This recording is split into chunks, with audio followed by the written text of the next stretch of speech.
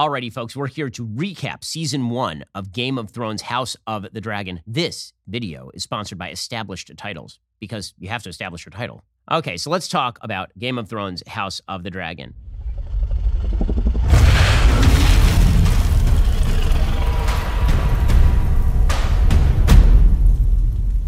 Enjoyable. First of all, let's get to the obvious. Yes, it's filled with pornography. It's Game of Thrones. I mean, it's on HBO. HBO has a moral obligation, apparently, they believe, to show tits and ass, and so they just do that a lot. It actually is almost wholly relegated to like 2 episodes. There's a lot of bloody childbirth. I don't know why the writers were super into bloody childbirth, but there's like 5 of them during the season. So that was weird. The upside of the show is that it's all political manipulation. So that's stuff that's fun to watch, right? You're watching all of these characters vie over power. That was always the best part of the original Game of Thrones. The touch of magic in the original Game of Thrones was, I thought, the weakest part of the show. Everything that was going on with the White Walkers in the North was the least interesting part of the show. The dragons were there, but they weren't really a major topic, except for Daenerys having one. Melisandre was there, but she actually had very little impact on the show itself.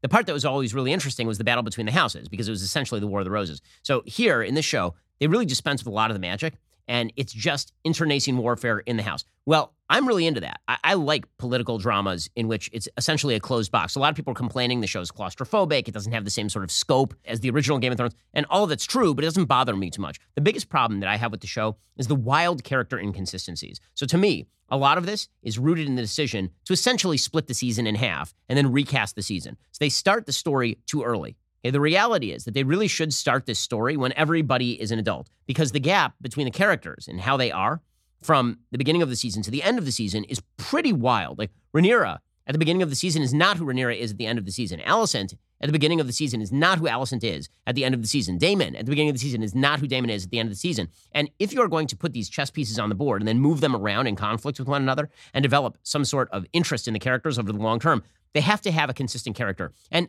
I suppose you can make the argument that because the show takes place over a long period of time and people change and all this, that, that's not inaccurate about human nature, but that is a problem in the show. When you watch the original Game of Thrones, Joffrey is Joffrey. There's no point at which Joffrey was a generous young man who turned into the world's worst human being. He was just bad. Ned Stark was always virtue-laden but thick, right? Like, their characters were who they were. Robb was always, brave, bold young prince who's naive about the world. Like, you could name who they were in sort of one sentence. The big problem with House of the Dragon is that except for Viserys, who's pretty consistent and played by Paddy Considine, who actually gives the best performance in the show, everybody else is all over the place. So let's start with Daemon Targaryen.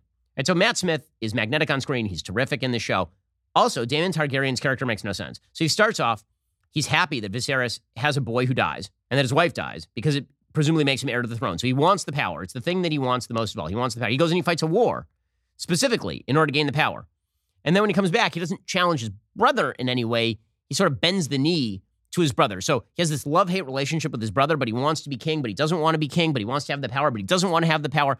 And him sort of bending the knee to his niece is particularly weird because he's way older than she is, and he thinks of himself as a war fighter, whereas Rhaenyra demonstrates very few qualities up until she becomes queen that actually make her worthy of being queen, other than she's the daughter of her father. In fact, she's wildly unlikable. Young Rhaenyra is a hormonal teenager who refuses to abide by the duties of her job. Viserys keeps saying, like, there's what you want to do and there's what you need to do, and these are not the same thing. And she's like, well, I want to do what I want to do.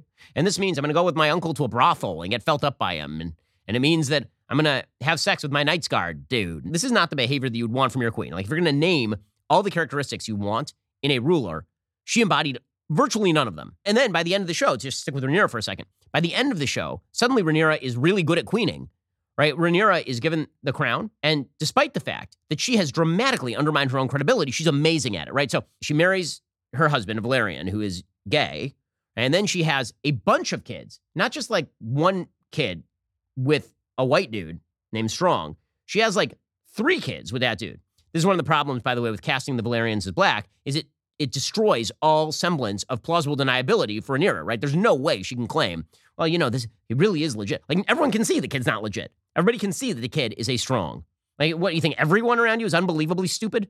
Like, the arrogance that it would take to sire a child of the color that is not your husband's and then claim them as legitimate heir is really astonishing, right? And puts Viserys in a really bad position. So Rhaenyra is constantly making bad decision after bad decision up until the point she becomes queen. And then she becomes queen, and suddenly she's amazing at this. Suddenly she's actually thinking seriously about how do I hold the realm together. She takes her duty incredibly seriously. There have been very few indicators that this is who Rhaenyra is the entire show. So that gap in time is really a problem. If you saw the transition over a small gap in time where maybe her father's death changes her, right? Maybe they start the season when she's an adult and she is irresponsible, right? She married her uncle. By the way, they make some moves in the show deliberately in order to make Rhaenyra not totally unlikable. They're not in the book. So for example, her husband gets dispatched with alacrity, my understanding is, in the book. In this one, they sort of exile him with his gay lover, which 100% would not happen in an ancient kingdom. I'm sorry, not a real thing. And also, why would Daemon go along with that? Daemon's one of the most brutal characters in the show. And he's like, no, we must allow this gay couple to escape to another country.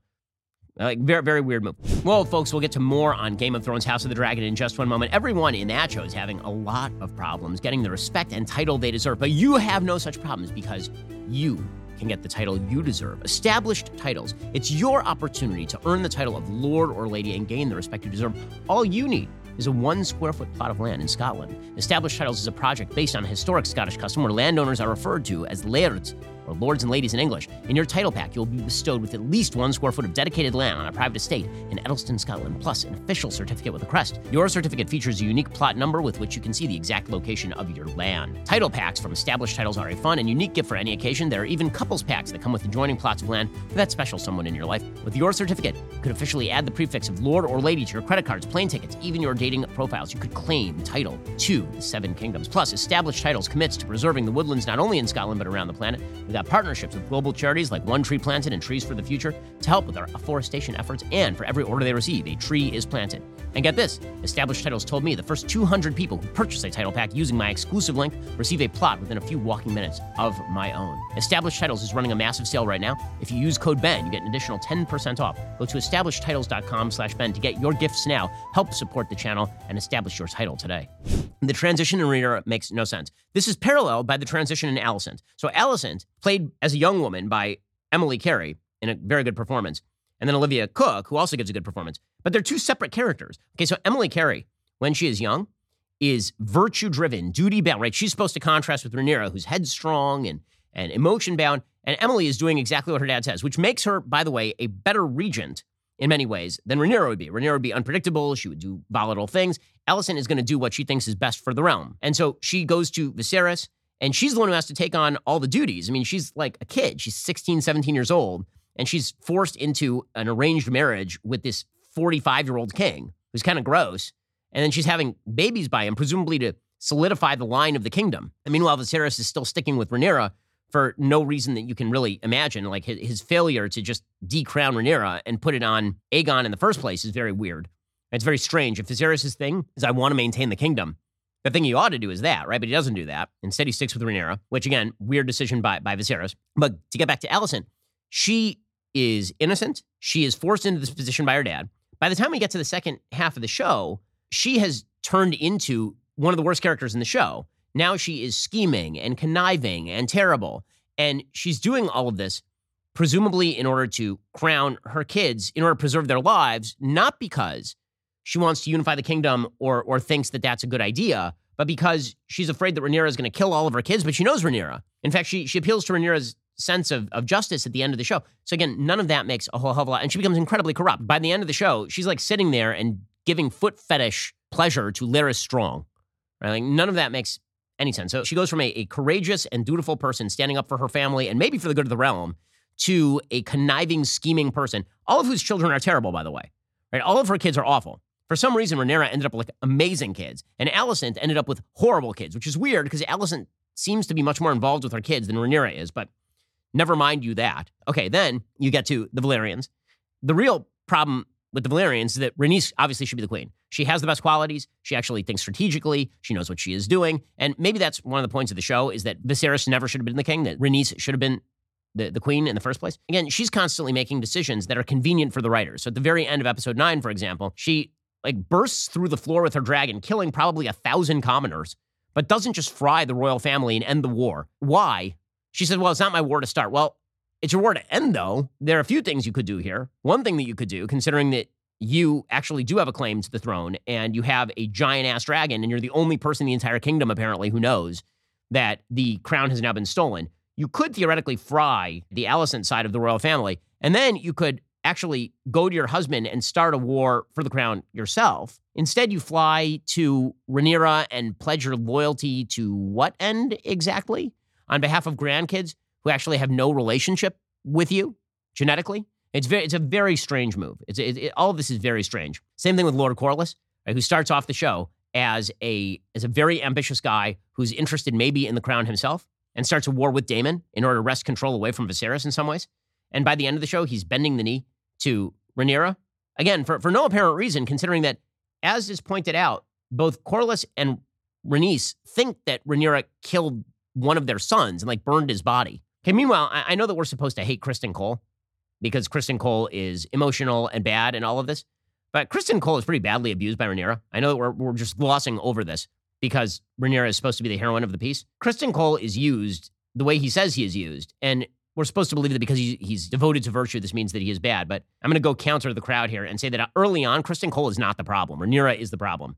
Later on, of course, he becomes the problem. Him, basically pointing out that Rhaenyra is terrible, that's true for 95% of the show, except for like the last 5% of the show. Otto Hightower begins the show as sort of the manipulative hand, and the idea is that he wants power for himself, but that originally is not his motivation. Originally, his motivation is the kingdom is going to split apart if you name a girl. And so we need a son. And then he gets a son, and he promotes the son. By the end, it's like, I just want power myself. When does that transition exactly happen for Otto? You don't really see it. This is just one of the big problems of the show, is that the lack of character consistency means that it's very hard to root hard for anybody. You got Daemon, who's all over the place. You got Rhaenyra, who's all over the place. You've got Alicent, who's all over the place. The only one who's consistent is Viserys, just because he seems to be wobbly the whole time. So this is a problem. Okay, so finally, you get to the end of the show, and Aemond, who has been sort of prepping for the kingship, right? They make it clear he's been studying philosophy and he's been studying history, and he is a badass because he's claimed a dragon of his own without anybody's permission. Plus, he has a cool pirate patch and everything. He shows up at the Baratheon in order to woo the Baratheons for the war. Lucerys shows up, the son of Rhaenyra, and Lucerys is supposed to woo the Baratheons. And Aemond is pissed because he's still missing his eye. He taunts Lucerys, and then he chases him out of the hall, and he chases him down in the dragon. Okay, there's a major mistake that's made in this particular scene, and it's not indicated, my understanding is, in the book. And the major mistake that is made here is that of all the youngsters, it seems that the only two who are qualified to be king at all, just in terms of personality, are Jacaerys and Aemond. Right? Aegon, the second, is garbage and running away from his job, and which means that he will be dispatched, I would imagine, right quickly next season. Lucerys has really no claim to the throne, considering that he's illegitimate, and neither does Jacaerys. Aemond actually has a claim to the throne. He also happens to have been studying. He's a good warrior. We know that he's very clever. We know that he actually has the ability to hold himself back. He's not a profligate. And so suddenly in this last scene, he's played as wildly angry. What he should be is extraordinarily calculating. He should be thinking, okay, well, if this thing gets settled, then my claim to the throne is going to be essentially in question forever. What I need is a pathway to the throne. And the way I'm going to get a pathway to the throne is maybe a war. Because I'm not getting a pathway to the throne any other way, so maybe I need a war here. And so I'm going to lead off this war by killing this kid who took my eye years and years and years ago. And so he should coldly and in calculating fashion chase down Lucerys and kill him. You should be hating Aemond, but you should also be sort of admiring the fact that he's coldly calculating. Instead, you get this weird dynamic where in the very last scene, the dragons get in a fight, but both riders don't actually want to be in the fight, right? Where Lucerys is trying to stop his dragon from attacking the other dragon. And he's like, no, but he's bad at controlling the dragon, so the dragon shoots the other dragon with fire. And then the giant-ass dragon that Aemond is riding is like, chomp, and just eats small dragon along with Lucerys. And Aemond is like, oh no, what have I, oh no. You're like, why though? That's totally out of character. Suddenly he has like conflicting feelings about killing members of the family? Since when? That's confusing. Bottom line for the first season of House of the Dragon, we need clearer characterization. We need to know who we are rooting for. We need to know why they've developed in the way that they have. Many of the problems here, as I say, could have been avoided by simply starting the season with the second half of the season. So you actually learn to be interested in the backstories of these characters. Like it'd be cool to find out the revelation that Daemon once had designs on the throne. It'd be cool to find out that Aemon's eye was taken by Lucerys. Not that you watch them do the Six Kids, but like that's why they hate each other. It would be cool to find all this out in the context of almost a stage play, which is really what the first season is. Instead, because of that divide in the season, you kind of start to identify with these characters, and then they shift forward 10 years in time. They recast half the cast, and they change the characters of half the cast. And they make a bunch of kind of simple, stupid writing choices that get them out of trouble in one area, only to create trouble in another area. Rhaenys not blowing up the entire Alicent Hightower side of the family. And these are just bad writing decisions and sloppy writing in order to get them out of a problem, which is, what do? Oh, we'll have her bust through with the dragon. Why? I don't know. It'd be cool. It's hard to get over the chasm in the internal logic of the show. In fact, this season seems to be written more like Game of Thrones Season 5 than Game of Thrones Season 1. And Game of Thrones Season 1 is very tightly written because it was all plotted out by George R.R. Martin. But this season seems to be plotted out by the TV writers, and this means that they rely on a bunch of kind of silly tropes to get by. Overall, out of 5 swords, I will give Game of Thrones House of the Dragon Season 1 3.5 swords. Could have been 5, it wasn't.